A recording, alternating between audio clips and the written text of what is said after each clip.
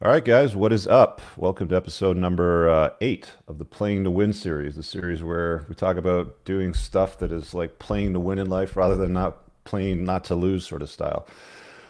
Joined today by, you should recognize him, Coach Red Pill, or the artist formerly known as Coach Red Pill, now Gonzalo Lira. How's it Welcome. going? Great to be on, man. Yeah. Let's talk about that first, man, because I mean, most people should know who you are. Why don't I just give like a quick intro, just in case there's some people Sure. watching this being like, who is this fella? I've never seen him before. He's a strange man with woman repelling glasses.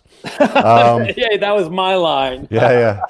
Yeah, we were just shooting the shit before we went live. Just kind of diving into some background to, get a little more familiar because we only talked once before, and we caught up late summer, early fall, or something like that, and Yeah. had a quick Skype chat. And even back then, like I was like, "So what do I call you? Do you have a name?" And you're like, "Just call me Coach." So we didn't really know each other that well, but I've known of your channel for about a year or so now, maybe like a year and a half. And Same I'll with be me. honest, I mean, the first time that I came across it, I was like, I'm not sure if I like this guy. I'm not sure if I like this style. And but as you're talking, you're making complete sense, right? Like I'm nodding my head. I'm just one of these hyperactive guy that's like, can you just do that in 10 minutes instead of 23? But yeah, like your video editing, the presentation, it's probably the best that I've seen for pre-recorded stuff. When it comes to live, though, I haven't seen you do any lives, but as far as pre-recorded presentation on the topic, I really think you knocked that out right out of the park. So there's a lot of lessons a lot of guys can learn from that. How long does it take you to edit one of those sequences that you do that might end up being 20 minutes long? Oh, that I've got it down to science now. It takes me usually about just to cut the stuff up about 45 minutes. And then I usually go through it once or twice to sometimes move stuff around Hmm. because it makes more sense. Just to make it just to make it flow better, that kind of Hmm. thing, Yeah. And so altogether about 2 hours. Yeah, yeah. It's see for me, I've always tried to keep my edits and my presentation as easy as possible. Like I don't want to complicate my life, and Mhm. like believe it or not, I still use Windows Movie Maker. I've mentioned this before. It's probably about 12 or 15 years old. It might even come out like the original Microsoft Windows 98 or something. But yeah, it's cut and start, boom, done. Like I had somebody do like an intro reel and an outro, and that was just like, I just wanted to keep it simple. But yeah, tip my hat to the hyper growth. That's the first thing that I wanted to talk about Sure. because you were growing incredibly fast on the Coach Red Pill channel at one time. Yep. And I thought to myself, wow, this looks incredibly risky. These thumbnails and titles and some of the things that he's saying in the video, I think are probably going to catch up to him at some point. And I said that to And they myself did. about a year and a half ago. And it eventually did. So what happened exactly from your end? I mean, I just kind of watched it as an Well, outsider, but what from ended up happening? what happened was that, see, I could feel this like foot on the shoulder of the channel, like somebody was like trying to keep it down, especially in August. In August, I had a couple of, in early August of 19, I had like a couple of breakout videos, and at that time, I had crossed the 200,000 subscriber mark. Mhm. And all of a sudden, it was just like this. You know how you grow on YouTube? It's sort of like these quantum leaps, Yeah, right? big And so one. for like the longest time, for like 15 months, the channel was just growing, but very slowly and not particularly spectacularly. And then in June of 18, it just popped. I got like a 9-month-old video went viral. And then another few videos went viral, and just Why my do you think channel. it went viral? Like, was it shared somewhere or was it in the recommended feed? Like, No idea. usually I notice if it ends up in the recommended feed because the comments that I see is, why am I seeing this? Why is YouTube Yeah, showing this to me? I hate this man. He's a misogynist. I get that too. Right. So that's usually when I find it's recommending to new people versus if it's something where it's shared on some like feminist platform, like one of these toxic feminist platforms where it's No, no, like no. It all was these. recommended. It was Yeah. the Okay. recommended Okay. feed. Yeah. And what happens is that, see, my videos get like very long views, Yeah. like 10 minutes, stuff like that. And so the YouTube algorithm really likes me because of it. And so what happened was that, starting in mid 18, the channel really just took off. And I went from 17,000 subscribers to 100,000 in 3-4 months. And then from 100,000 to 200,000 in another 5-6 months. And then in August of 19, that's when all of a sudden the channel just stopped growing because I had like these explosive videos that came out in like late July, early August that they were really taking off. And the channel felt like it was going to go, go the distance, right? Go up there in the 700,000. You were looking for the million, right? Yeah, of course. I mean, we all are, right? It's the ego trip, right? Yeah. And so what happened was that all of a sudden it just stopped growing. And I actually have a screenshot. And I should have looked for it before, but anyway, a screenshot of all of a sudden the views just like, it was literally like somebody had stepped on the view count. You know how when you have that analytic and you have a video that comes out and pops up, right? Yeah. And then like slowly it deteriorates because that's normal flow of. Yeah. But then it went like the first hour popped high and it was like, I don't know, 12, 13,000 views in the first hour. The second, it was like, 11, 10,000 views. And the third, all of a sudden, squat, 2,000 views. And like that. And they kept on going like lower like that, which didn't make sense. Do you think it was reported or was it just it got picked up in the algorithm? Like, I'll tell you what I think it is. I think it's because the titles and the thumbnails and also because you've got Red Pill in the title of your channel. Yeah. That's exactly what happened. Yeah. And so, they totally squashed the channel. And so I still run the channel, the Coach Red Pill channel, but I also have the Gonzalo Lira channel. Is it fully demonetized now? I think you mentioned at one point. Yeah, it was demonetized in December because between August and December, there was flatline growth. Yeah. The videos were getting okay views, but just flatline growth. And whenever a video sort of like threatened to go viral, it would like stop. And then in December 11th, it went completely demonetized. Just like they just yanked me out of the partner program. And look, I'm not going to lie, there was a lot of income coming in from the channel, which is really surprising because I had it for like 15 months. And at that time, I must have gotten like a couple $100. I thought nothing of it. But then all of a sudden you crack 1,000. Oh yeah, when it really picked up, it was just a lot of income. It was pretty surprising. And it really pissed me off. Not so much the income. What really bothers me is that my content is just not being shown, and it's just really demoralizing. And so I started the Gonzalo Lira channel, and right now I'm sort of like, I have a real life job. I mentioned it to you a little bit, and so I have like an IRL job, and I also at this time of year I had end of year stuff, and I also had taxes and whatnot, and I also have closing the year for my day job, and also on top of that, I'm going on vacation with the family. We're going to go skiing for a couple of weeks, and so like during the winter, it's sort of like taking a hiatus. I'm really going to pick up the channel and my online presence like heavily in March, and just really go for broke and really see how the Gonzalo Lira channel works out and the CRP channel, and just really pick it up. And so have you changed your strategy much from the old channel to the new one? Like you've obviously changed the name, you revealed your full name. I've noticed the titles and thumbnails are a little more watered down and you're talking about slightly different topics. I noticed one day you were getting into something about video production or books, and people were getting pissed off because you weren't giving them something about chasing women, right? Yeah, because what happens too is that on the how could I put this? On the one hand, I've done like something like 600 videos as Coach Red Pill. And a lot of the stuff, I just didn't want to be rehashing it. You get a little bit bored with just rehashing the same material on the one hand. On the other hand, there are a lot of things I know about different businesses that I've been intimately involved in. I mean, after college, I moved to Hollywood to make it as a writer. And I did all right. I made a good, decent living at it. And then I got into book publishing. Do you write out a full script for every video, or do you just bullet point the main concepts that you want to cover? Bullet point. I originally did scripted videos, and it took a long time to write the script. And also my delivery was rather wooden and not particularly interesting. Yeah. And so I just decided, that's not the way for me. I mean, some guys are great at that, but I'm just not good at it. Yeah. And what I usually do is I have bullet points, and I know more or less what I want to hit in the video. And sometimes my routine is basically I sort of wander around my office, talking to myself, okay, I'm going to talk about this. I'm going to talk about, and I try out phrases, kind of and then I go and record it. And it's a fun hobby. I really enjoy it. Yeah, I can tell. I mean, it's a lot of work to do what you do. Like I know from my own experience, like sometimes I'm like, you know, how do these guys put out 3, 4 videos a week? I mean, that's got to be a day or two of work just to set that all up.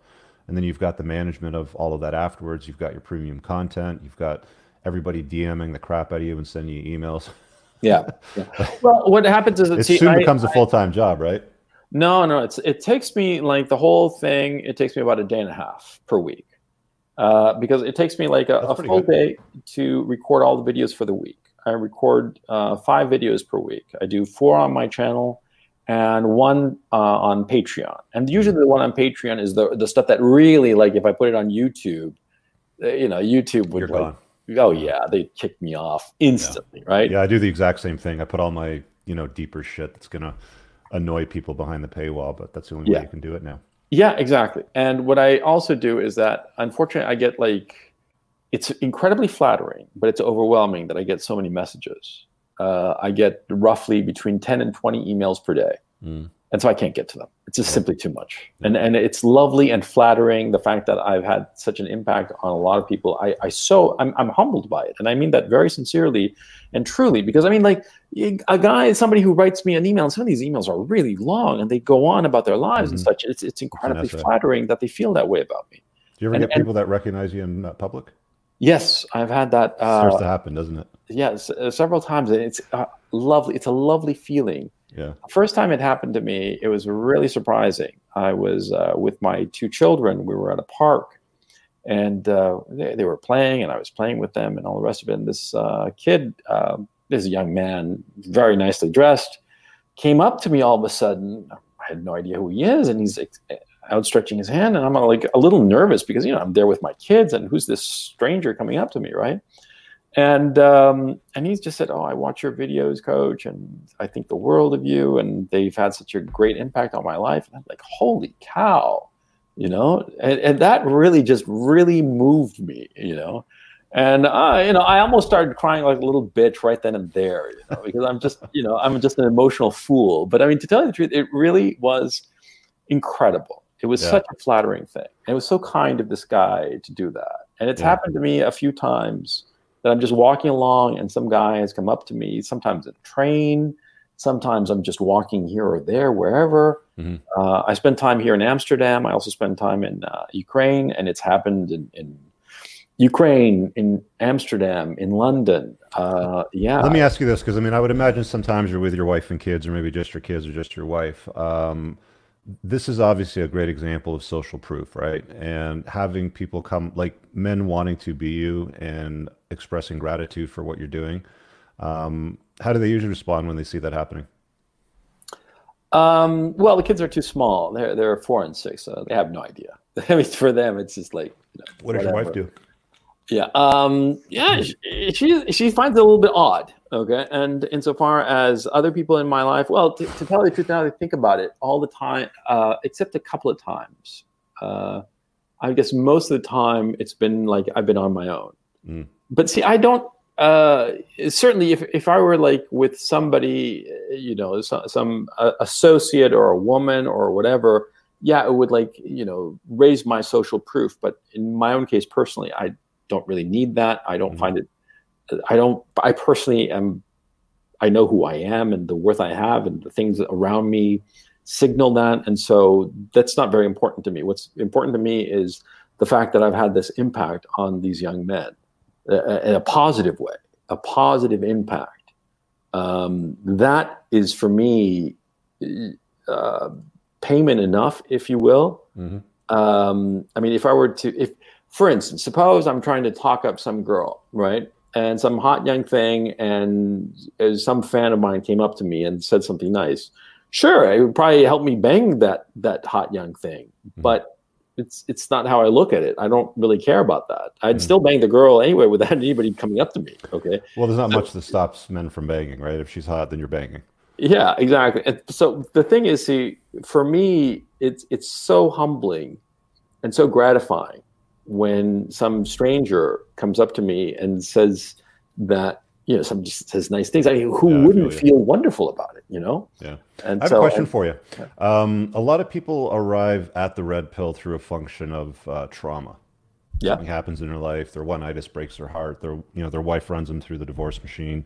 There's there's always some form of trauma that usually leads men to the red pill. So what was it for you? Because I mean, there's classics like Rollo, Rouge, Royce. There's a lot of other stuff that's been out there for a while, especially like one of the older Godfathers, like Tom Likas, for example. How did you come across this? Like, what happened to you?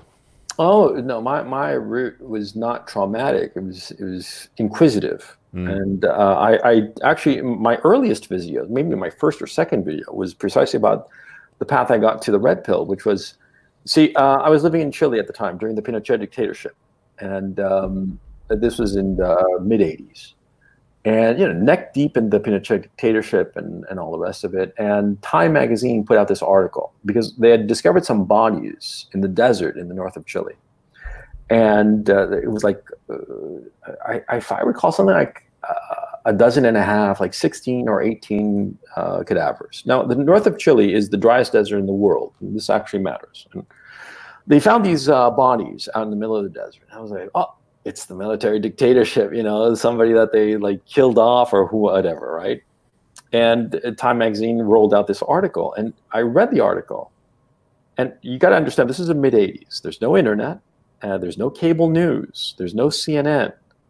Time magazine actually matters. It's the global news source, right? And I'm reading this full-page article about the Chilean situation at the time, and I'm there, I'm living it.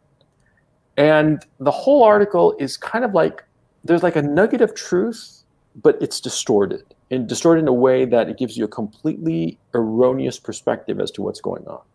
And the picture in the article was also striking to me because, you see, it had this desert landscape full of these iron crosses that were rusted, and in the distance you saw the ocean. It's a quite dramatic picture, right? Now, the thing is, see, the corpses that had been found in the middle of the desert, no crosses, nothing of the sort. And the picture that they were showing, that they weren't properly identifying, you would lead to think that they had found thousands of corpses, because it was quite dramatic, this graveyard full of these iron crosses that were rusted, right? But of course, that was just the local cemeteries in the towns in the north of Chile, because, see, in these towns in the north of Chile, it's a desert, there are no trees. And so when people die, they put iron crosses. And these iron crosses, because they're near the ocean, they inevitably rust. And it's quite dramatic. You guys, anybody watching this now can go and check out those images, right? What would you search for? Like, what would be the keyword that would show that? Atacama desert graveyards, and they're quite spectacular. And the thing is, see, anybody who's from Chile knows it, because it's like a tourist attraction, because it's beautiful and dramatic. And of course, it had nothing to do. What are we talking about here? Like, it's like you're going to see, like, I can't quite make it out. It's basically like these iron crosses in the middle of the desert. Okay, and they're all rusted out. Something like that. Yeah, like that. Something like that. I mean, there are a whole bunch of towns. I mean, like dozens of towns up there that have similar thing, right? And so what happened was that, yeah, exactly. You see? And so what happens is that I read the article and I was like, number one, that picture has nothing to do with these corpses that they found. Number two, all the little information that they're talking about, it's wrong. There's a nugget of truth, but it's been twisted. Number three, and this was the kicker, right around the time we got the Time magazine, it came out that the corpses were from a civil war in the 19th century in Chile in 1891. Okay, and of course the corpses were very well preserved because it's the driest desert in the world, and so corpses. There are lots of cadavers out there in the desert. People die for whatever reason, and they are perfectly preserved because there's no humidity, there's no nothing, and so the corpses just they're found there and they're perfectly preserved. And sometimes it takes a while to figure out from when are the corpses because they are so well preserved. They had nothing to do with the Pinochet dictatorship. But the whole article was just giving the wrong impression. And I was like thinking, wait a second. If they're telling this bullshit about Chile, and I'm here in Chile, and I know that this is bullshit, when they talk about South Africa, because at this time in the mid-'80s, South Africa was in the news all the time, it was apartheid and all that. When they talk about South Africa, are they bullshitting me too? Because this article about Chile is bullshit. And do keep in mind at the time, I was, 16, 18, something like that. And I was like a lefty, but sort of like because I was a moron who didn't know any better, okay? I was against the Pinochet dictatorship. I'd actually gone to protest against the dictatorship, mostly to pick up girls, to tell you the truth, but that's another story. Anyway. Oh, those hot feminists at the protests, you got to love them. Oh, no. They were hippie chicks. They were hippie chicks, okay. Before feminism, right? They were hippie chicks, and they were loose, and they were great. They were hot. But anyway, the point is, see, I was not sympathetic to the Pinochet dictatorship at that time. And yet I recognized the bullshit that they were talking about Chile. And, there's the what's it, Murray-Gell-Mann effect, whereby people will see articles and they'll just accept them, but they'll read one where they actually know about it. And so like say, hey, this is wrong, but then accept the others. Well, I had the reverse. So it was fake news that got you. I beg your pardon? So it was fake news that red pilled you then? Yeah. Basically. And that's the thing that most guys don't get, is that you can apply that lens when it comes to women to just about every other area in your life. When it comes to earning money, when it comes to self-care and fitness, everything. I mean, yes. We were talking just before we went live, and I was telling you about how I was considering this eye operation because we were talking about contact lenses and stuff. And it's like, I apply the red pill to everything that I do, and I ask probing questions, and I ask several times over and over again, why, like at least 3 or 4 times, sure, to get clarity around it. And for some guys, it's that exactly what you just experienced there, which is different. What was your first introduction to red pill concepts when it came to the sexual marketplace and women? It was Royce. Royce, how do you pronounce his name? I actually don't know. Royce Chateau-Hartiste, I believe. Yeah, Chateau-Hartiste. Yeah. Yeah. I think he's great. I haven't read him in a long time, though. I'll admit to that. But this was like I got to the red pill, like the sexual marketplace red pill, like in 2011, 2012. And I remember it very clearly. I was like just surfing the net, and I came across it, and they were talking about pickup. And I started reading the concept of negging, right? And it was so funny because, like, see, in my own mind, I had this strategy because I'm not handsome, and I was shy and not good with girls, and so I wanted to get good with girls, and so I had to work at it, right? And so what happened was that I developed different strategies, trial and error, of just getting the girls that I wanted. And I had developed something that I internally called good puppy, right? And it was basically just a mocking condescension of women. And so I'm reading this concept of negging. And I'm saying, well, this is the good puppy thing, the thing that I do, because I say, good puppy, that good kind girl, of thing. Yeah. That condescension, that just sort of like, which drives women. It irritates them, but at the same time, it's like kryptonite for them. They find it incredibly attractive. They like it. It's basically flirting. It's not complicated, right? Yeah. And I'm reading that, and I'm thinking, this is what I do. and then I started reading more of it, and I started realizing, I do this too, and I do that too, and that, wow, this is a good idea. And so I started picking up ideas from game. And I became very impressed by the fact that all these guys had basically standardized and figured out that the whole process of seduction is an algorithm whereby if you do certain steps and do certain things, you will achieve success insofar as women is concerned. And that was something that I never realized, although I also thought to myself that I sort of like basically implicitly believed that, because I was one of these guys, I'm a grinder. I kind of like repeat and repeat until I get more or less what I want. And with women, I'd been very unsuccessful when I was young. And so I would try out different strategies and repeat and modify and repeat and try again until I got it right. And then I started realizing as I read game that I do this. This is how it works. And it was really eye-opening. It was really quite funny. How old were you when you started to figure that all out? Oh, when I was like 17. Yeah, 17. Royce, how old are you now? Me, I'm 51. Oh, okay. And you've mentioned in a video that you're an old dad. Yeah. Is I think what your words were. So, I mean, you got 2 young kids. How old are they? 4 and 6. What's that like for you right now at 51? That's great. It's much better than when I've been younger, because when I was younger, I wouldn't have had the patience. Mm-hmm. You know, And I recommend it thoroughly. and I want to kind of go a little bit down this rabbit hole. I mean, like we can stop wherever you want, but Sure. like how does that relationship work with your wife? Like who does what? Like how do you also protect yourself from divorce rape? You know, is another good question, I suppose, that, you know, we can throw at you as well. I'm not sure if you've ever dealt with that. Well, sure, but I mean, like, what happens is that I grew up around finance. My old man was a banker, and so the idea of setting up your financial situation in such a way that it is hard for somebody else to take what's yours unless you want them to. You know, it's kind of like, yeah, and it wasn't like a big deal. Evan White says, just wanted to express my gratitude to Coach Red Pill and to Rich Cooper. Well, Evan, thank you very much. That's very kind of you. Thank you.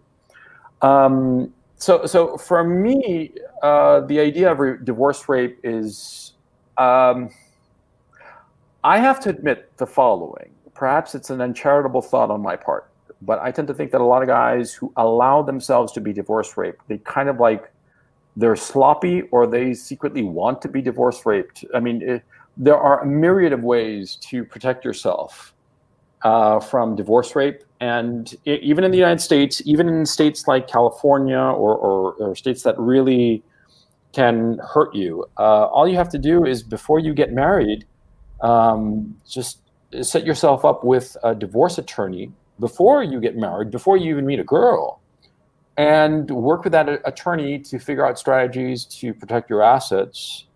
Also, another good way of doing it, well, there's, of course, estate planning.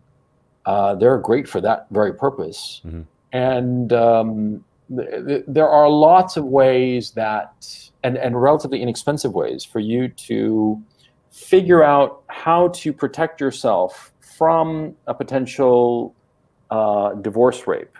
Mm-hmm. And not find yourself in the position where you lose everything. Okay, so you've got the financial position covered, and that's always interesting too, because I know there's a lot of guys that I've come across, probably in the last 6 months. It's interesting, it's only happened in the last 6 months, but I've been introduced to a few financial professionals that will, you know, create family trusts and, you know, move money around so that the risk of divorce rate goes down considerably. Mm-hmm. And we've seen some people be successful with the asset part. But what about the part that deals with the access to your kids if she just loses her mind? Well, I suppose that's always a risk.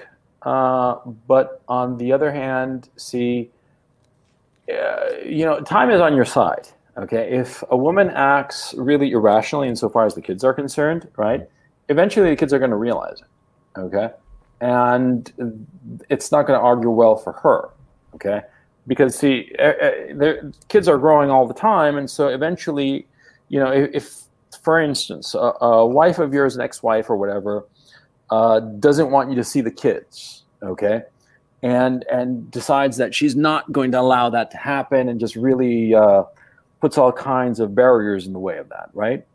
What will happen is that, see, the kids will want to see their father, assuming that they have a good relationship with him. And they're going to be asking, well, why can't we see it?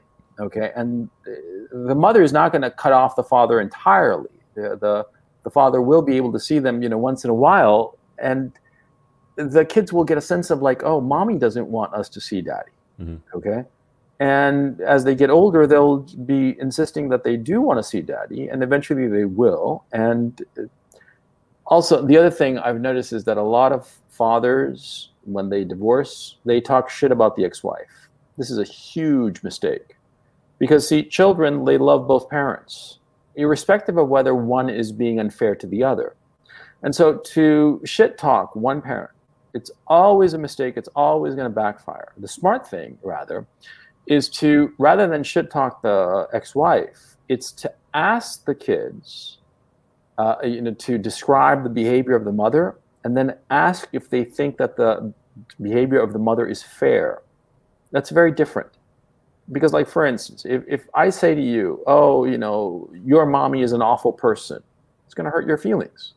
But if you say, oh, so what did mommy do? Oh, mommy did that. And how did that make you feel? Do you think it was a good thing or a bad thing? Then it's a different dynamic. You're bringing out from the kid the feeling that they're having, the negative feeling, rather than you imposing it on the kid. And I think that a lot of divorced men, a lot of guys in MGTOW, they sort of like, in their frustration and rage, they dump all this emotional baggage on the kid, and the kid doesn't like it, resents it, it bothers them, and it hurts the guy's relationship with the kid. Whereas the ex-husband, father of these kids should realize that the smart thing is not to use the kids as an emotional dumping ground, but rather sort of like get the kids, elicit from the kids their own emotional reaction to the ex-wife and the ex-wife's behavior.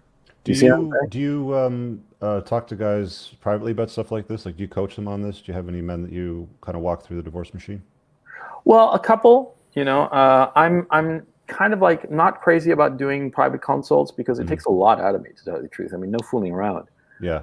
Because you get wrapped up in the emotional problems. I've probably done close to 1,000 calls now, and I always laugh when people say that guy can't charge $1,500 an hour. It's fucking ridiculous. He's a snake oil salesman. Blah blah blah. It's like, dude, my time's valuable, and that's what I charge to listen to some crazy shit to help you fix it.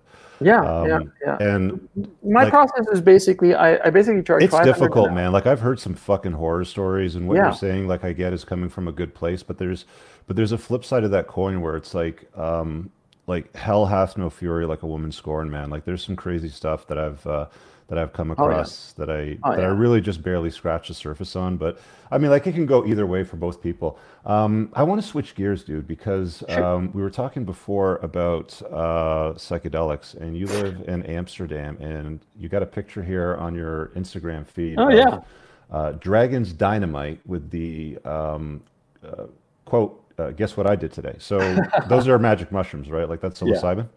Yeah. So talk about that. Like, is that like a microdose for you? Do you go on like a hero's journey and just look at the fucking dragons jumping off the buildings? Like, what's your position on psychedelics and drugs? Well, I've done a lot of research on it. And there's a very, very good book that I would recommend called How to Change Your Mind by a guy called Michael Pollan. It's funny that you mentioned that, because I just invested money into a company that is doing research on psychotherapy-assisted psilocybin, and that book was recommended in their investment deck. So I've got to get it. Yeah, it's a very, very good book. It came out last year, I believe, and I read it just a few weeks ago, as a matter of fact. Wait, I have it right here, I think. Wait, let me just look real quick. And yeah, here it is. This is going to be big, I think. I mean, even Kevin O'Leary was talking about this the other day. Yeah. Wait, How to Change Your Mind. Yeah, that's it. Yeah, How to Change Your Mind, The New Science of Psychedelics by Michael Pollan. Okay, highly recommend this book. Now, this guy, in my own case, the kind of... I started doing drugs on my 13th birthday. Okay, my 13th birthday was quite spectacular. I got drunk, I got stoned, I got laid, and I got my first job. It was like quite the 13th birthday, man. Yeah, it was. We did a show the other day called Rites of Passage. It sounded like it all happened on your 13th for you. Yeah, it was. Yeah, you were a little whore, weren't you? 13-year-old. It was. Wow. It was my Catholic bar mitzvah. What can I say? Where were you living at the time? I was living in Miami, and and how old was she? She was also 13? 14 and months. Okay. So I actually. So not even legal, actually. Well, no, we were both on the same side of the age of consent, so it would have been okay. Okay. But anyway, the point was that I did dope like pretty heavily for like, I don't know, 4 or 5 years when I was a teenager, and a couple of times I dropped acid, I did coke, I did pretty much everything except heroin or any other kind of a injectable. And apart from pot, I never smoked anything. I never smoked like crack or anything like that, or freebase cocaine or anything like that. I have a pretty long laundry list of drugs that I've taken in my time. And is it a productivity thing for you, or is it a go on a little bit of a try out? Just pure entertainment and boredom, you know. And to tell you the truth, I haven't smoked dope in 10 years. Well, it's legal here. You can get edibles. Yeah. Ask me how I know. Yeah, and I haven't done coke since I was like in my mid-30s or early 30s actually. I just I just outgrew it, and also I have I don't have an addictive personality, and so it's for me it's. Why do you think that is? Because I have friends that are exactly as you described. They'll touch any of those things and they're just hooked. And I'm like you. I don't have an addictive personality. Like I've smoked cigarettes, never got addicted. I've done drugs, never been addicted to them. Like I just never have. Right? Yeah. Why do you think that is? Why do you think some guys can just try? I think it's like, genetic. Oh, I can walk away from this. I think it's genetic. You think there's a predisposition to addiction to things like crack or cocaine or whatever? Yeah, because like for instance, in my family, nobody's an alcoholic. Nobody. Okay. And that's one of the most addictive drugs too, right? Is alcohol. Yeah, yeah, and like I used to smoke heavily, and just decided one day, oh, I'm quitting, and I quit. So back to the mushroom. So the whole mushroom thing, what's that like in Amsterdam? Like you just go to a store, you buy your psilocybin. It's like take these and you'll see dragons, sort of thing. Yeah, basically, it's there's no trick to it. Okay. And now these are they're pretty mild. Okay, even the hard or the most potent mushrooms that they're selling, they're called truffles here, and they're not like. I don't know like the genus of it or the whole, but it's not like it's not like a ego annihilation kind of thing like when you're taking LSD. LSD is illegal here, and the full-on psilocybin or ayahuasca, that's illegal. But they do sell these truffles, and it's perfectly safe. Okay, so it's a pretty low dose then. You get stoned and it's fun. You have visuals, and do you think that all drugs should be legalized and taxed, especially in North America? Absolutely. Do you think the war on drugs is stupid? Absolutely. I thought so at the time in the 80s. I thought it was just dumb. Because I also realized something. I once read something really interesting, that elephants, they have this habit every once in a while of banging their head against a rock. Not kidding. Until they're just like stupefied. I think every animal, and we human beings are animals, even when we forget it or pretend that we're not. I always laugh when somebody tries to convince, we've evolved beyond that. We're not primates. We are. We are. What are you, fucking dummy? Yeah, exactly. Exactly, man. Come on. And so what, we're these beings, these angel beings that we come from. Like, we just figured out the internet and webcams and microphones. Yeah, look. The thing is, see, we are better at explaining shit, and we are better at fooling gossip. Gossip, but we're gossip was what made us win. Did you ever read that stuff? Yeah, I heard about that. Yeah. But like, look, every animal needs to stupefy itself. Okay, different animals do it different ways. Elephants bang their head. We take drugs. We all need it, and it's a great escape. It's a great reset. I think that psychedelics in particular are beneficial. And I knew that when I was 14. Because I remember there was this friend of mine that we were living in Miami. I was 14 and we dropped acid. And like a bunch of us. It was like 5 of us. We were actually a half dozen. And one of our group chickened out. But he was basically he was our trip sitter, right? And there was this one kid I knew who had very serious problems at home. He was very bright. We used to jam, play guitar and stuff. And he was very, very bright. He had a lot of serious problems at home. And he was essentially an alcoholic, okay? And he was the kind of guy who would take the bus in the morning drunk on a Wednesday, okay? He had serious problems. And what was interesting was that we took acid 2-3 times. And I remember going with him to some party. We were at some party, and he wasn't drinking. And I said, "Well, where's your drink?" And he's like, "Oh yeah, I forgot." He just totally got off the sauce. I mean, totally off the sauce. It was really weird. It was like I remember thinking to myself at the time. I was just a kid. I mean, I was a child practically, thinking this is really weird. And he was just totally off of alcohol. And I moved away, I don't know, a year and a half later. So I lost touch with the guy. But during that time, he was just not drinking anymore. After we did like 2-3 trips, and I think that I thought at the time that it was because of the acid.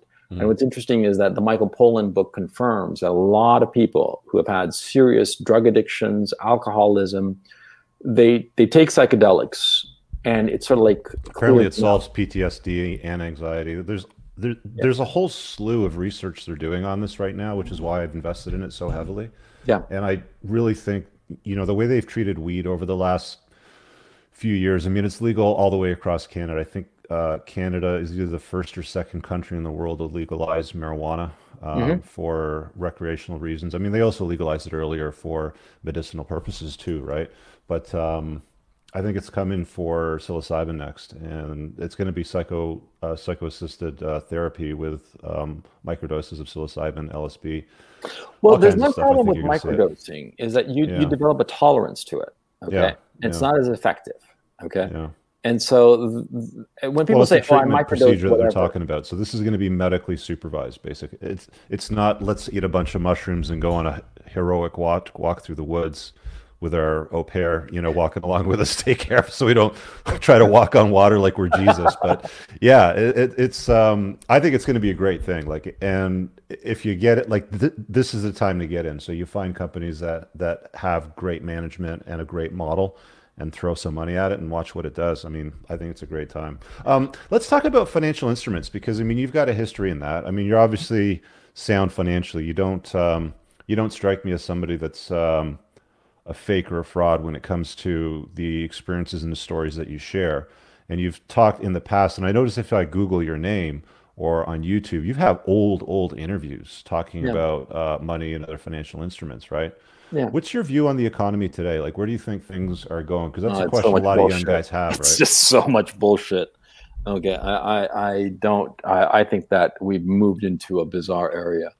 I think from 2008, the Federal Reserve and the ECB, I think that they've been incompetent, and I think that the crisis that will come. Okay, for people who don't know, just to get to the basics. See, in 2008, the global financial crisis, the GFC, right, was basically it was a liquidity crunch. But what was really going on was enormous malinvestment because of cheap money. Now, what's cheap money? See, low interest rates. Because you have to understand something that people don't quite get, but this is very key. You see, interest rates are the price of money, right?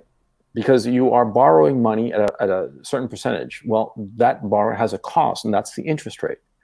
Now, see, how do you arrive at the correct price for any good? Whatsoever that good is, supply and demand, right? Now, who supplies money to lend? Banks do. But what has the Federal Reserve and the ECB, what have they been doing since forever?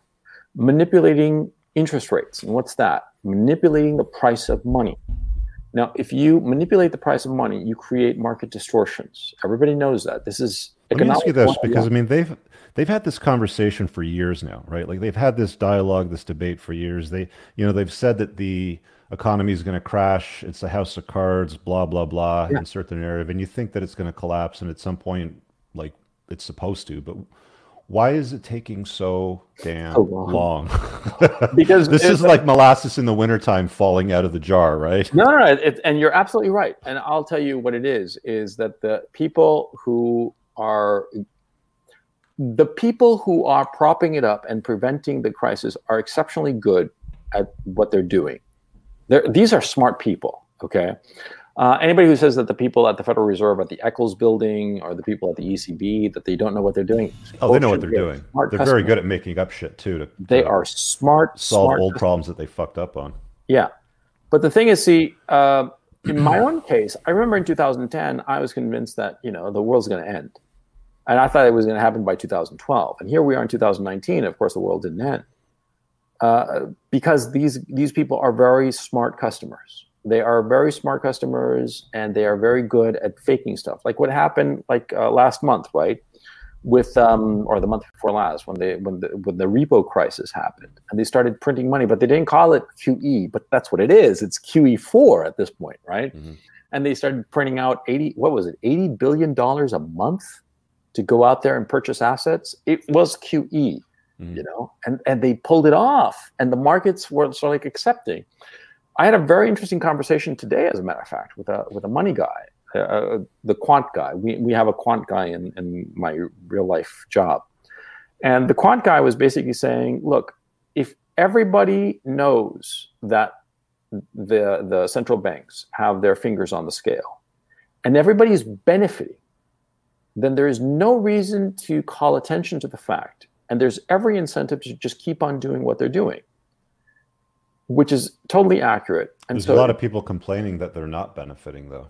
And well, no, the right capitalists and patriarchy are benefiting, running the show too badly for them, to the detriment of them in the world, right? Like, well, we've got Greta Thunberg. You have a picture on your Instagram as well of you reading her books. I want you to maybe like dip into that a little bit. But we've got like this Asperger's, autistic, whatever she is, you know, 16-year-old girl pointing and sputtering at the world, saying, "You've got to do better, but I've got no solutions." Just how dare you? How dare you? How dare you? So I don't know that everybody's convinced that it's benefiting everybody, right? No, well, it's benefiting the right people. And the right people are the banks.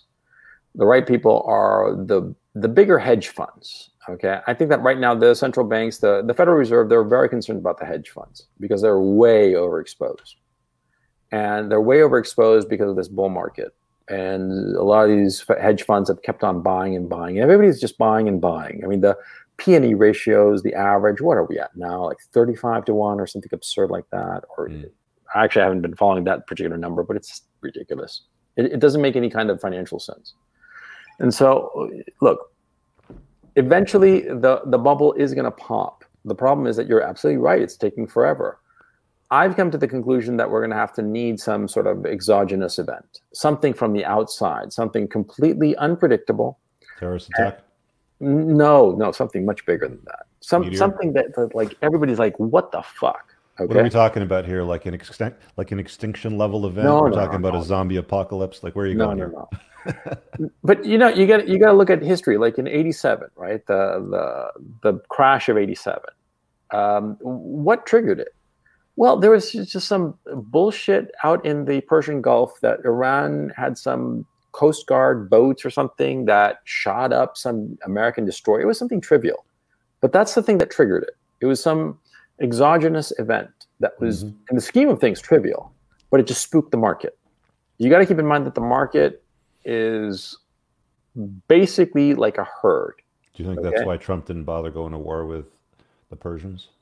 With the Iranians? Iran, yeah. That whole thing, I'm really interested in what was going on there. I'm going to refrain from giving any opinion, but it just seemed really weird, you know. And but anyway, to finish off this issue about the markets and when the whole thing is going to pop, you have to understand that the price manipulation of money has been going on for decades. It's benefited a lot of people. So they have an incentive, a built-in incentive to keep on doing what they're doing and keep on making the money that they're making. I think it's been going on since they unpinned it from gold, hasn't it? Well, no. Or was it prior to that, you think? Central banks have been manipulating the interest rates since forever. The Bank of England famously during the 17th century kept it steady. But I mean, they've been going on a wild tear since they unpinned it from gold. No. You don't think so? No. What happened was that when they unpinned it from gold in 72, because of the balance, they had to in 72, I think it was, that they exited gold and Bretton Woods. But no, what happened was that after Paul Volcker in 79 stabilized the dollar, okay, or 1980 rather, when he stabilized the dollar by increasing interest rates and just spooked the market and just whipped the dollar back in line. Because that's what had to happen. They had to raise interest rates astronomically. At one point, it was like 23%. Yeah, I remember in the 80s, my dad was complaining that I think he said the mortgage rate on our house was about 18 or 19%. which is ridiculous. I mean, Yeah. mortgage rates are like, I don't know, they're 3 or something like that now. I'm not sure where they are, but they're very low. Yeah, because what happened was that inflation had gotten away from the central banks, and the only way to really whip it in line was to raise interest rates, because that's the only solution to inflation. Raise interest rates to the point where you zap it, okay? Mm-hmm.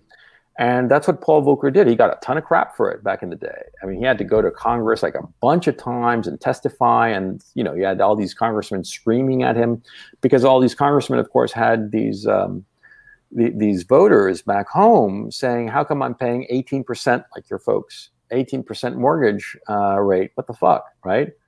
And so anyway, Paul Volcker stood steady.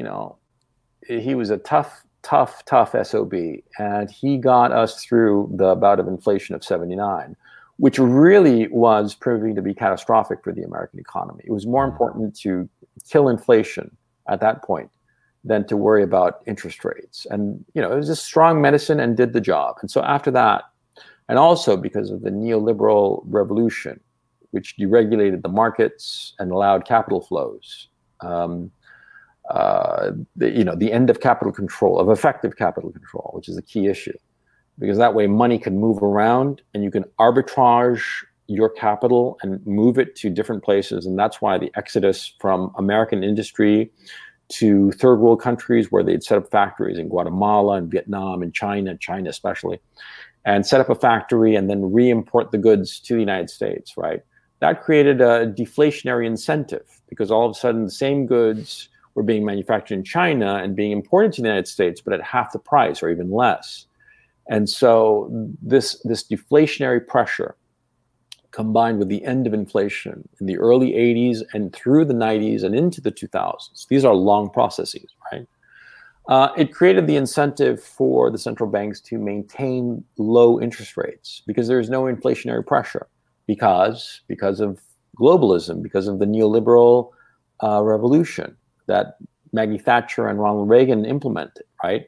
By deregulating the markets, they lowered the prices of things, because the industry was exported from the developed countries to underdeveloped countries. And that's why the American economy went from a manufacturing economy to a service-oriented economy, because you can't outsource service jobs. You need somebody there, right? At a factory, you can send it to China. And so, what do you see happening? What do you see happening over the next 5 years? Because I feel like this story could literally go on for 6 hours straight. Okay. The way that you're diving down. Okay, you want to? It's okay. Yeah. And the next where do you think years, this is going to go in the next 5 years? Like, what do you see the economy doing? Because I had a few people asking me to pose that question to you.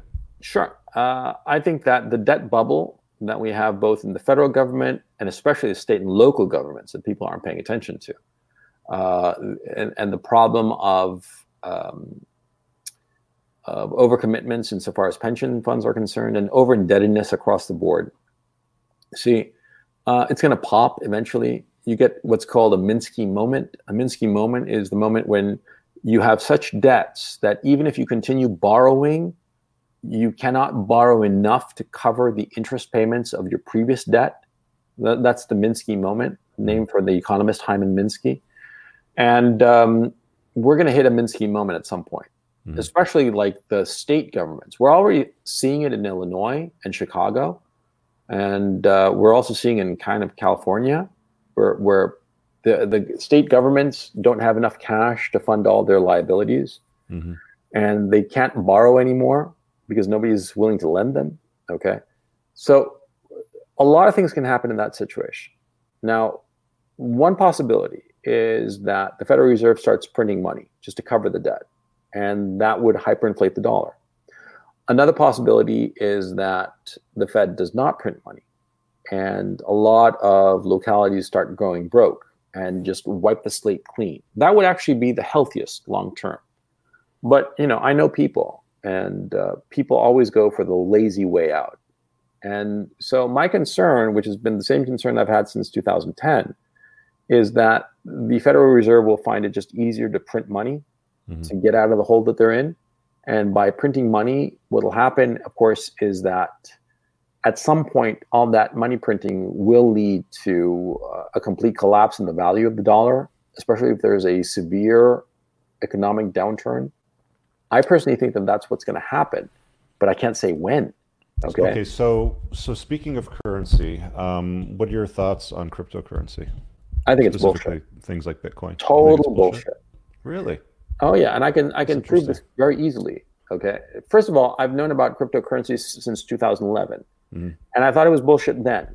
Of course, I would have gotten into Bitcoin heavily, and I had the opportunity to get into Bitcoin heavily in 2011 if I'd known that this irrational exuberance, this tulip mania, insofar as cryptos, would continue up to 2020. Of course, I would have gotten into it. But it's the same thing as saying that, oh yeah, if I'd known the lottery numbers, the winning lottery numbers, I would have bought them back in the See, day. I've got a different perspective now. I came at it from the same angle when I first heard about it. It was about 2012 or so, Hmm. and I was having lunch with a friend of mine, and he's like, "I'm going all in on this Bitcoin thing, right?" Hmm. You guys that watched my channel for quite a while know who Amir is. I've been on his podcast as well, but like he went all in. I'm like, that's stupid. That's not going to go anywhere. That's dumb. The banks are going to shut it down. The government's going to shut it down. Hmm. Because I saw that from my perspective in the credit card debt relief business and how they really truly manage financial instruments on the debt side of things, because that's my expertise. Hmm. And I was wrong. I was fucking dead wrong. Yeah, And I since was wrong. then, I've put 5% of my personal wealth into Bitcoin. So I'm banking on it. Not that heavily, but I'm banking on it being there when that dollar issue becomes reality. Well, this is my thinking on Bitcoin. See, number one, the key issue. Is it necessary for any purchase? That is, do you need Bitcoin or any other cryptocurrency in order to purchase something or acquire something that is absolutely necessary, that you cannot acquire with any other currency or any other means? Yes. Answer is, of course, no. No, it's yes. I buy stuff with Bitcoin that I don't buy with No, no, fiat no, no, currency. no, no, no. See, you can get those same things, You but can, yes. with a credit card, with dollars, okay? Yeah. And people say that, oh, in the dark Not web. as easily. Not as easily, though. Yeah, but you can get them. You can, but not as easy. I mean, it's far easier for me to get certain things with Bitcoin that I can't with fiat currency.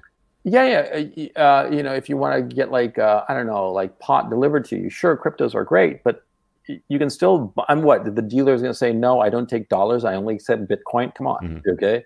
Yeah, you can get it with dollars. Okay. See, modern monetary theory is this newfangled theory that's popped up, which is just, they're full of shit, but they do have a couple of really good insights. And one of the insights is that, see, a currency is valuable because the tax authority of that country only accepts that currency, which is accurate. You go to the IRS, they're not going to take yen or pound sterling or euros. They only want US accept dollars. Yeah. Okay. Ditto with the Japanese tax authority, the British tax authority. They only take the local currency, and that obliges all the citizens to have that local currency. Okay, which is a very good insight that MMT has. But precisely because of that, you can apply it to Bitcoin or any other crypto. There is nothing that is necessarily and sufficiently purchased with a crypto. But you can get it with other. But what you're arguing is, though, that for you to pay taxes, you need to pay in U.S. dollars, which is true. In the U.S., yes. Yeah. Yeah. Okay. IRS will take you to take a hike if you bring in euros, for instance. And euros is a perfectly legitimate currency. Agreed, yeah. Yeah.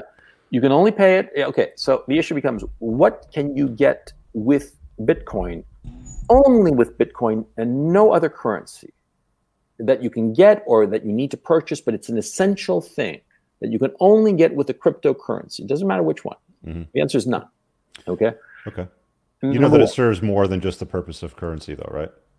Yeah, but the point is it's value. Okay. Number one, there is nothing that you can. People always say that the dollar is a fiat currency; it's not backed by anything, but that's a bullshit argument. There are certain things that you cannot get with anything else other than dollars. For instance, oil. Well. Okay, so let's talk about South America, because that's where you're from, and we've seen a hang on, I want to state-printed currency. Okay, go. Yeah. There's a key issue. Okay. Number one, that it is not a necessary and sufficient currency for any purchase of any good or service. Number one, and number two, there's like Bitcoin, right? And there's Ethereum, and there's some other. There's like 1,800 more. Yeah. Yeah. Okay, so. What's the difference between them? The 1,800 more? Yeah. They're all bullshit. They're all shit coins. Well, no, it's a different. What separates Bitcoin for instance, from all these other bullshit coins?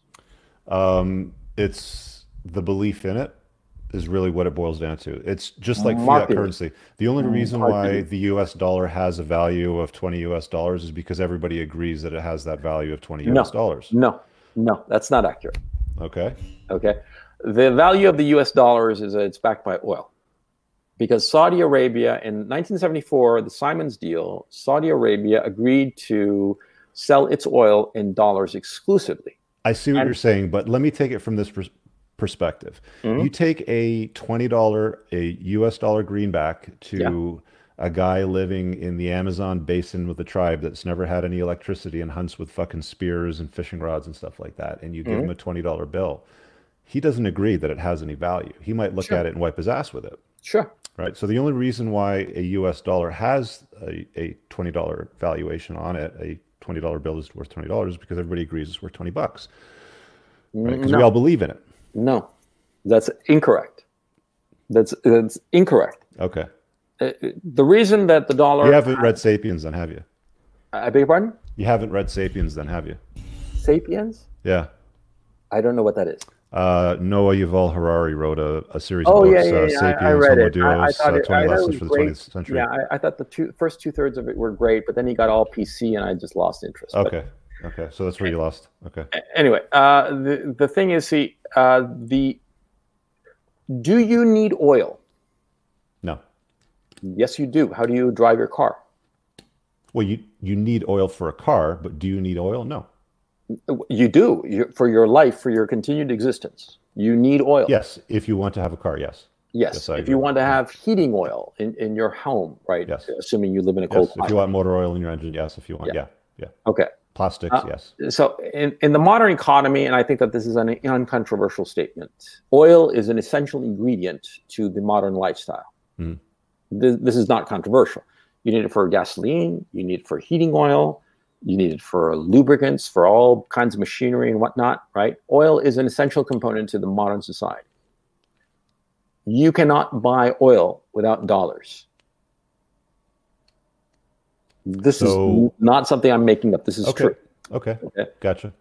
There are some markets in oil where you can use euros, you can use yen, but these are secondary markets. You want to go to OPEC. OPEC deals exclusively in dollars. So you're saying that oil is the new gold? No, what I'm saying, well, yeah, basically. We have the petrodollar matters because every other country in the world needs to get dollars in order to buy oil. Every single one. Okay? And it's because of that fact, because of the Simons deal in 1974, that not enough economic historians pay attention to, but that's the reason why everybody needs dollars. And that's the reason why Dick Cheney was essentially right. Deficits don't matter.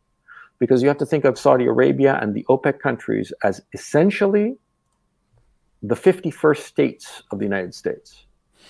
So what happens when oil no longer becomes relevant? Yeah, that's going to be in the future. But right now and for the foreseeable future, for the next 10, 20 years, it is essential. I mean, academically, thinking about it, that's very interesting. But right now and for the foreseeable future, i.e. the next 20 years, we're going to need oil.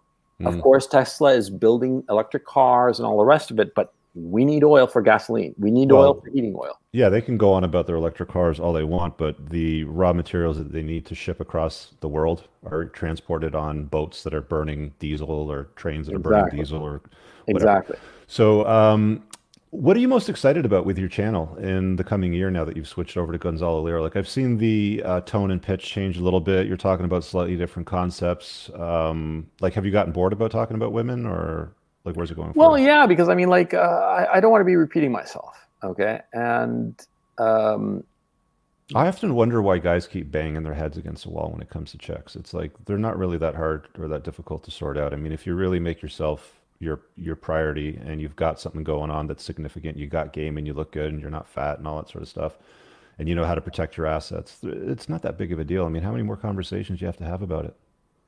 Well, very true what you're saying, but my thinking is that a lot of guys, how am I going to put it? Look, if the sexual marketplace is a Pareto distribution, right, where you're going to have the 20% guys at the top who get 80% of the women, right? Mhm. And the bottom 80% of men are Do you going think to it's have 80-20, or do you think it's more like 10-90, no 70-30? 80-20. Pareto distribution seems about right. Okay. But it doesn't really matter. It's academic. It's sort of, it's skewed that way. Yeah, it's the geeky part 10, of it. 20 doesn't Yeah, really let's matter. go No, over it that.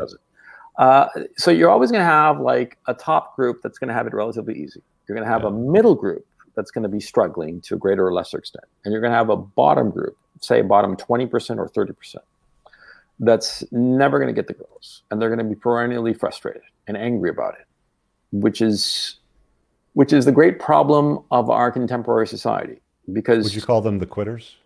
Well, it depends. I mean, some of them have quit. Some of them are just very resentful. Mm-hmm. Some of them, you know, like what's his name? Elliot Rogers decides that he's going to shoot them, right? Mm-hmm. But all these guys at the bottom 30%, I think that they should not be dismissed because it's legitimate. They have a legitimate grievance. And rather than dismiss them or shit on them or call them incels and whatnot, I think that we as a society have to figure out a way to get these guys laid. Yeah. Because it's just not fair. It's miserable. What do you think the solution is? For guys, it's miserable for them, and it's bad for the social order long term. For a sizable minority of young men who are just not very sexually attractive or sexually or socially adroit, but who are decent guys, hardworking people, good men. Yeah, they are. No, here, I just want to show you this up on the screen. Nicholas is getting upset because the conversation's going off track. You're blabbing a lot about stuff that he's been talking about in his videos. The live chat is not on topic. Apparently, he's not getting what we promised on the subject. Guys, these live broadcasts are about what I want to talk about. So if you don't like it, you can go. Right? I like having conversations about stuff that I think is interesting. It's not always about chasing tail. This series is called Playing to Win, right? And we're talking about interesting concepts here around that, so you can have some success in your life.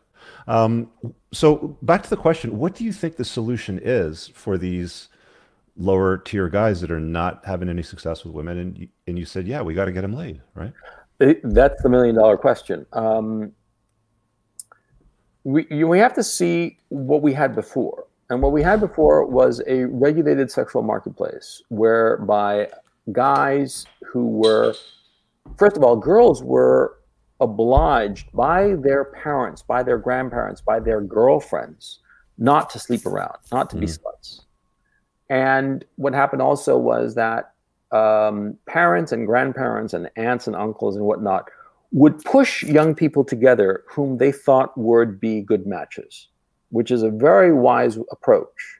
Because a lot of times young people, they're not smart enough to know who's good for them, okay? I mean, come on, like, you know, you and I were both grown men, and we can remember, you know, when we were 19 and we were crazy about some girl, and retrospectively we're like horrified and realized that that girl was some skank or some horrible woman that it would have been a disaster if we'd wound up with them, right? We know that, okay? And a lot of times when you're young, you're just like a hormonal monkey and don't know any better, right? But older people do know better, okay? And a lot of times an older person will know these two people, they'd fit, they'd match, even though they might not have the obvious sexual attractiveness, the obvious qualities, but you don't think that there was a 30% chunk of the population that still wasn't getting laid back then too? No, it wasn't. People were married. I mean, like, we know that things have changed considerably since then. I mean, like, what it took to get married and have a family in the 50s is a lot different than today. Like, back then, you could have a pickup truck and a factory job and you'd have, like, Leave It to Beaver at home, right? Exactly. Today, that's not enough anymore. No. So what is your solution then? A time machine? I don't know. I mean, I do not know. And it's a really good question because there's also another problem. See, number one, several problems. Number one, women who are in the workforce and they're earning good money, well, women naturally want a guy who's a higher status. Hypergamy, yeah. Yeah. And so what happens is that, see, if you have like a bunch of women who are roughly earning the same as men, then they're not going to look at their peers with any kind of sexual interest. They're only going to be looking at the top. I don't know about you, but I find women like that rather unattractive. They're not very feminine. You know, it's like it's like a dude with a vagina, basically, right? Like, they're out there putting a dent in the universe, and they want a C-level job. They want to run businesses with entrepreneurs, and like, Oh no, I'm not talking about them. If I find them attractive, no, no. I What mean, I'm there's a saying problem is, with that too, because there's another reason why a lot of them end up being single is a lot of guys don't want to be them, right? Like a C-level guy that's making $500,000 a year, he doesn't want somebody that's going to bitch him out when he gets home and tell him that no. he's not good enough. Yeah, exactly, exactly. You know, I mean, like, no, He doesn't want to live in his wife's shadow. no, but yeah. Also, the other thing is that women have these bizarre expectations nowadays. Yeah, they're Look, quite a bit more unrealistic than what they used to be. yeah, I mean, and that's saying a lot. I mean, like, Jesus. But I mean, part of the problem is they're spoiled for choice, right? I mean, all they have to do is have a smartphone and an Instagram account or a dating app, and they'll get unlimited attention from unlimited men. Even fours and fives will get them today, right? yeah, exactly right. And the other thing too is that feminism has basically taught women that they can be as bitchy as they want to be, and somebody's going to be interested in them. Because of the unlimited attention. Yeah, exactly. And so I feel sorry for a lot of guys in the West, in the United States, in Western Europe, in the UK, and I personally think that they should be looking to other countries where the sexual roles are Where do you think men should be looking today? What? Where do you think men should be looking today if it comes Eastern to Europe. women? Eastern Europe? No question. But I mean, they're what, like 5, 10, 15 years behind North America? When it comes to the toxic version of feminism that's coming their way? No, because they're poor, and they're always going to be poor.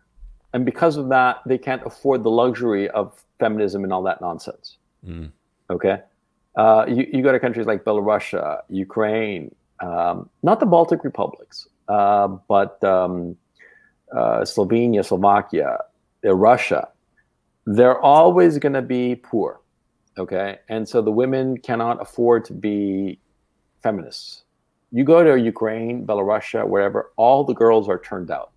They take care of their appearance. None of them are dressed in a tracksuit, okay? No. And none of them are these 900-pound land whales, okay? No. There's no harpy sitting in their car with a hair bun and a tracksuit yelling at people. No, none of that shit. None of that shit. No. I mean, they're all hot. Okay. I mean, that's the bizarre thing. Even the ones who are like not objectively that attractive, they fix themselves up. They look good, and they're all slim. That's the thing. Look, in Ukraine, where I live half the time, right? Mm-hmm. I'm trying to think. I have seen maybe a handful of obese women. Okay. Obese young women. Mm-hmm. And I didn't hear them, so they might have been foreign. Native girls, Ukrainian girls, none of them are fat. None whatsoever. They might not be their face that attractive because, there's a variation. Some of them are very pretty and some of them not so pretty. But fat, none. What would the people say where you lived in Eastern Europe about somebody like Tess Holliday being on the front page of Cosmopolitan They can't believe it. They cannot believe this morbidly obese, diabetic, one cheeseburger away from a heart attack, model. How is she a model? She's a model of what not to be. She's a wide-angle lens model, maybe. I don't know. And by the way, she's not only a land whale, but all those tattoos. She's just horrifying. What do you think of tattoos? I've got this broadcast that's coming up soon, and I had this guy who's a tattoo artist DM me, and he goes, "I'm starting to think that women that get tattoos have serious psychological problems." Yes. So I got into some dialogue with him, like, do you want to do a live broadcast? Because I want to talk to you about this in a little more detail. But what do you think about tattoos? That'll be coming up in the future, so make sure you guys. Well, I've done 2 videos on it. I've talked about it a few times, and I've triggered a few women over it that are, of course, fat feminists, tatted up. Yeah, screw them. I don't care. I don't want to bang them, so they don't exist in my universe. So yeah. I've done a video about tattoos on women and a video on tattoos on men, and I think it's different, isn't it? I think they're stupid. I think they're completely idiotic. Yeah, I saw the one on tattoos in general that you made, but as far as women go, like, what's your view on women that are tatted up? Like, what does that mean? It means that she's nuts. Simple as that. Okay. We can do like the whole breakdown of it, what it means specifically and why. But bottom line, she's nuts. Run. or fuck her for a nice long weekend or whatever. But no, she's not long term. She's crazy. Look, the reason that this is for the guys. A girl who gets tattoos has zero impulse control. Because see, long term, a tattoo is horrible. It looks bad on you. And also, it is a fashion. It's a fashion accessory. And is that something that you see in Eastern Europe much at all? Like you see that in tattoos in women? Yeah. And when you do, you know that she's nuts. And she is. The girl's absolutely off her rocker if she's got a tattoo. Okay? No exception. No. I used to think that, like a small, discreet tattoo, it's not that big of a deal. No. I've learned the hard way. Yeah. She has a tattoo, even if it's a small one, even if it's like discreet, even if it's like hidden or whatever, she's fucked up. Fucked up. That's a big red flag for you. Yeah. And a guy who needs a tattoo,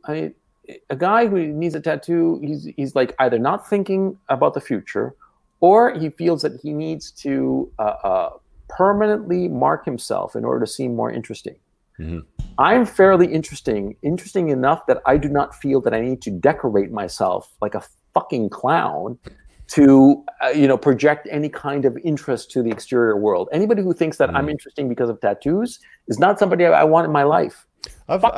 I've never had the inclination. I mean, I've always looked at it like I've got enough scars already because I got burns on my arms and my chest and my whatever. So it's just like, I just never really had a lot of interest in it. Plus I've seen, cousins of mine that are older that have to get their arms lasered and it kind of bleeds out and it looks like shit after a while. And if you're a woman, it just looks trampy. It just looks cheap. We got like 15 minutes left. So I want to kind of start to wind down the conversation. Well, you've got a son now, right? Yeah, I have 2 children. Okay. Well, let me ask you these questions. So you got a son. What lessons are you going to be teaching your son as he grows up? Like if you were to pick, let's say 4 or 5 real important lessons that you would need to cover in the next 15 minutes, what would you be telling your son as he's growing up? Like what's important to him? Because I mean, you're talking to all these men right now too. I mean, 95% of our audiences are probably men. Don't drink. Okay, drinking is actually the worst addiction, I think. Or be very careful how you drink. Never get drunk. A lot of people don't get that alcohol is a drug, though. Like I've seen people say things like, "I don't hang around people that do drugs, but they're guzzling gallons of like liquors." Right? Like, dude, that's a drug. I personally think I've done coke, I've done booze. I personally think that booze is worse than coke. Okay, so yeah, I think I've done both. I don't know that I would agree with that, but yeah. No, I mean, the effect of one is obviously far stronger than the other. They're both shit. Yeah. But okay, handle your booze. Never get drunk. Never get drunk in public. Okay. Never get drunk, period. But, especially not in public. Okay. And when you realize that you're a little bit off, just get off the sauce instantly. Okay. That was first. Number 2, read everything, especially nonfiction. Read everything. And you should have a habit of reading, like 50 pages a day or something. It's a great habit. And whatever book you come across, even if you're like sort of like mildly interested, pick it up, read it. Okay. Number 3, if you question anybody in authority, that means it's not like automatically doubt them, but ask why they think anything. If the guy knows what he's talking about, he'll be able to give you great answers to whatever doubts you might have. Okay. A guy who says, "Oh, just take my word for it, I'm a PhD from Harvard," he's bullshitting. Okay. Because the truth is always obvious and simple. Okay. And so if somebody says X, whatever it is, and you ask them, if they know what they're talking about and it's true, they will give you the explanation instantly. If they are bullshitting you, they're going to appeal to authority, appeal to their own authority or some other authority. Yeah. So always question authority. Okay. Question why somebody's saying something. Okay. Get in shape. That's something I deeply regret. When I was younger, I did not exercise as much as I should have, and I ate a lot of garbage, a lot of cheeseburgers, not enough broccoli. I wish I had taken better care of myself when I was younger and done more exercise and more physical activity. I tend to think that I would have also been a lot happier. I think that regular, strenuous physical exercise improves your mood. It's very obvious to me now. When I was young, 19, 22, whatever, I was an idiot in that regard. And I deeply regret that. And I think that a lot of guys, a lot of young guys, if they were, working out, daily sweating at least 30 minutes. I mean, like really sweating. Doesn't matter the activity, running, weights, whatever. But they're sweating for 30 minutes every day. There would be a marked improvement in every area of their lives. What do you do for self-care? Me personally, I watch my diet, and I'm actually in the process of losing some weight because I wasn't paying attention. I started ballooning. Mm. And I'm pretty happy because in the last month or so. How did you notice it? Was it you that noticed it, or was it people in the videos that said something in the comments to you? Oh, no, I noticed it. Yeah, you noticed it right away? Yeah. And no, I've gone down, about 8 kilos in the last month. Mm. 8 kilos is what, about 20 pounds? Yeah. It's 2.2, yeah. Yeah. And I do a lot of walking and I play squash. I mean, because wherever I am, I always have my office between at least a kilometer away and not more than 2.5 kilometers away. And I walk that, never drive a car to work. And I play squash at least once a week. I play squash. And squash is a great sport. I mean, it really keeps, it's hard on the knees. That's the only problem with it. And my knees are starting to go. But it's a great cardio workout. And it really, it's a very intense sport, By the way, have you looked at using BPC 157 on your knees? What's that? I have no idea what that is. I'll link it for you in the chat afterwards, but it's a peptide. It works really well. I pretty much fixed my knee really? A couple months ago. Yeah. Yeah, I had a really bad left knee. Like I wouldn't even be able to play squash before. Really? Yeah. I'll fill you in afterwards. But okay, so that's the self-care. What about the conversation around money and finances? Like, what would you tell your boy? I would tell him never go into debt, never go into student debt. Student debt takes, on average in the United States, it takes people 21 years to pay it off. The average student debt load today is $37,000. Do you think university or college is worthwhile in North America for men? No. Waste of time? Waste of time and money. They're not teaching you anything. They're not teaching you anything. You can have a very fulfilling life without a university accreditation, a fulfilling and successful life. I think that I think it's bullshit that is being sold to young people who don't know any better. I think it's a catastrophe on a social level because all these young people graduating with all this debt, they're unable to pursue the lives that they want to lead. They can't buy their first home until they're in their 30s. They can't start a family when they're young because they have this debt load. I think it's despicable what the educational establishments have done. And the only people who benefit are administrators and bankers. I personally have invested in student bonds. It's a fantastic deal for investors, but shit for students. No, it's a great deal. And one of the angles that financial institutions have had on student loans was to offer them other instruments like lines of credit, credit cards, the first car loan, RSP loans. Yeah. Because once they got them on the books on the banks, they know this 25-year-old's probably going to live to about whatever the average life expectancy is, 76, 82, I don't know. But they got them on the books for a while, right? Yeah. Which means they've got them on the never-ending merry-go-round of debt, throwing interest payments off pretty much for the rest of their life. So I totally agree with that, that philosophy when it comes to education. What about money in general? So stay out of debt. What about, like, as far as investing, what about having your money have sex with the money so that it reproduces itself? Well, my thinking is that you should aim to save a quarter of your gross income, gross, not net. Because here's the thing that you discover fairly quickly once you get into the workforce. See that your lifestyle expands to however much income you have. And so if you don't control it. Yeah. And so if you deliberately decide that your gross paycheck, you're going to put away a quarter of it. Okay. Just put it away. you will quickly accrue a great deal of money. You will quickly put together a very nice nest egg, and you will not feel that you are depriving yourself of anything. Okay, that's the thing that, especially young guys, they don't quite realize, because they figure, well, I need to. You don't need anything. You need very little. You know, always be thinking that you want to get stuff that's, like, for instance, you want to get a car that's used, because a new ar, you drive it off the lot and lost a third of its value. What's the point of that? Okay, you always want to be thinking, like, how can I put it? Any expense that you have, you want to make sure that it's worthwhile long term. Let me give you an example, a specific example. I purchased a motorcycle last year. What kind of bike? I got myself a Ducati Scrambler. I was looking at those the other day. Great. Yeah, I was Great looking at the cafe racers in that series.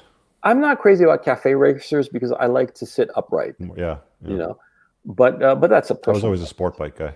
Yeah. I'm not crazy about sport bikes because they scare me. You know. Yeah. No, I'm too old and bent out of shape to ride sport bikes now. Yeah. But no. I had the opportunity to get myself a Ducati 999 sport bike. Okay. It was modified. It was incredibly fast. I took a spin around it. It scared the shit out of me. Life's too short, you know. No, it's so fun to be riding on a bike that scares you. No, come on, man. If it can't scare me, the minute that a car or a bike doesn't scare me, that's when I sell it. That's when I'm like, okay, we're done here. This isn't fast enough.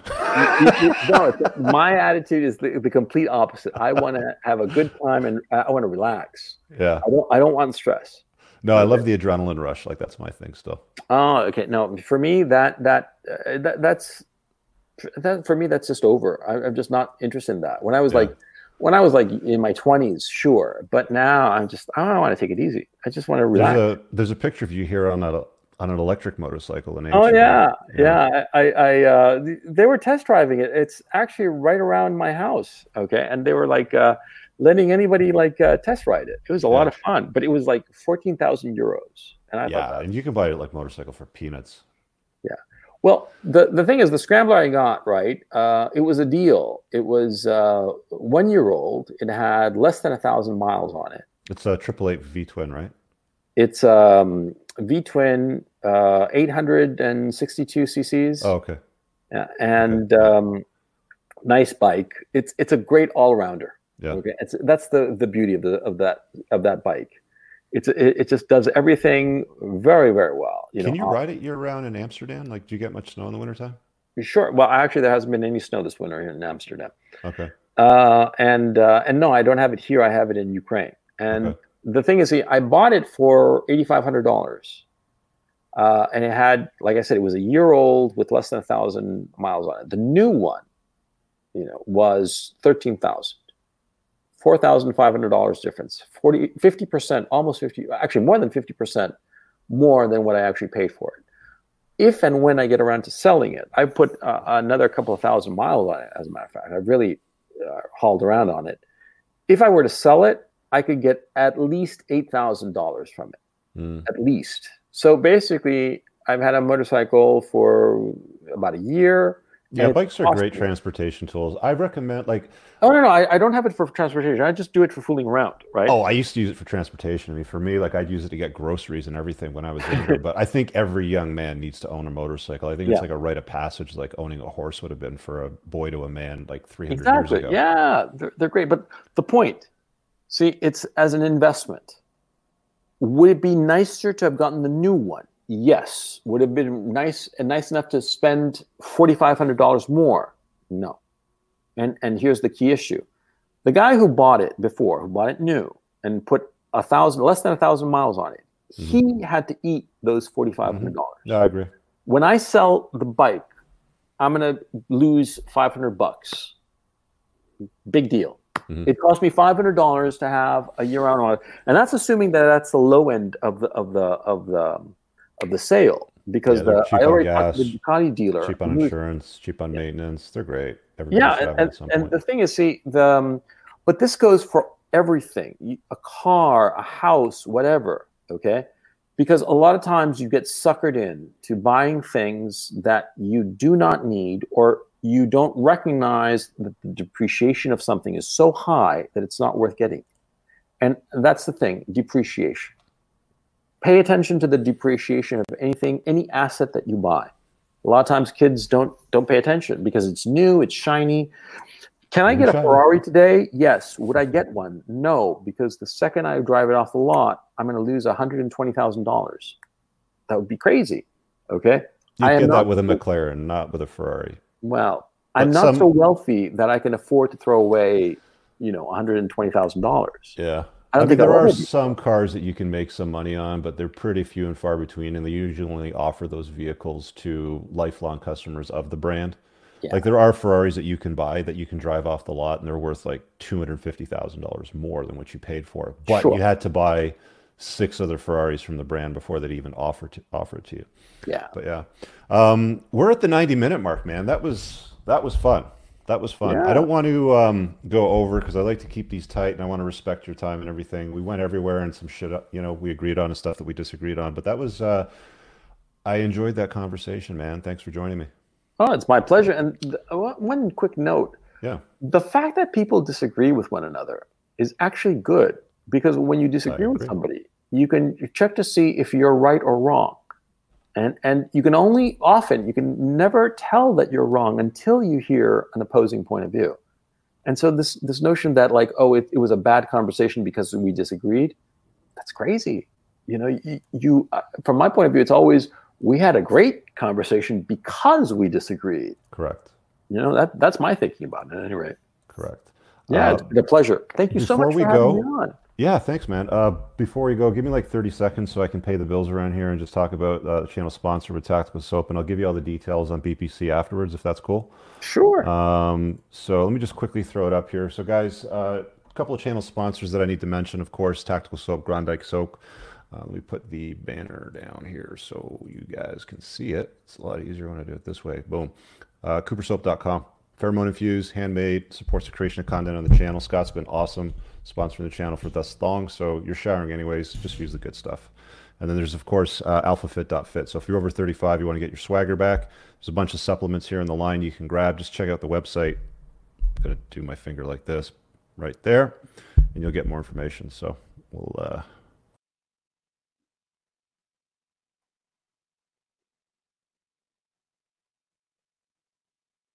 Ha! There we go. Ha! I'll get this. I'll get this one day. All right, guys. Thanks for watching. We'll see you guys in the next broadcast. Next one will be the one on the tattoo artist. He's going to share some of his insights and experiences because I'll watch that.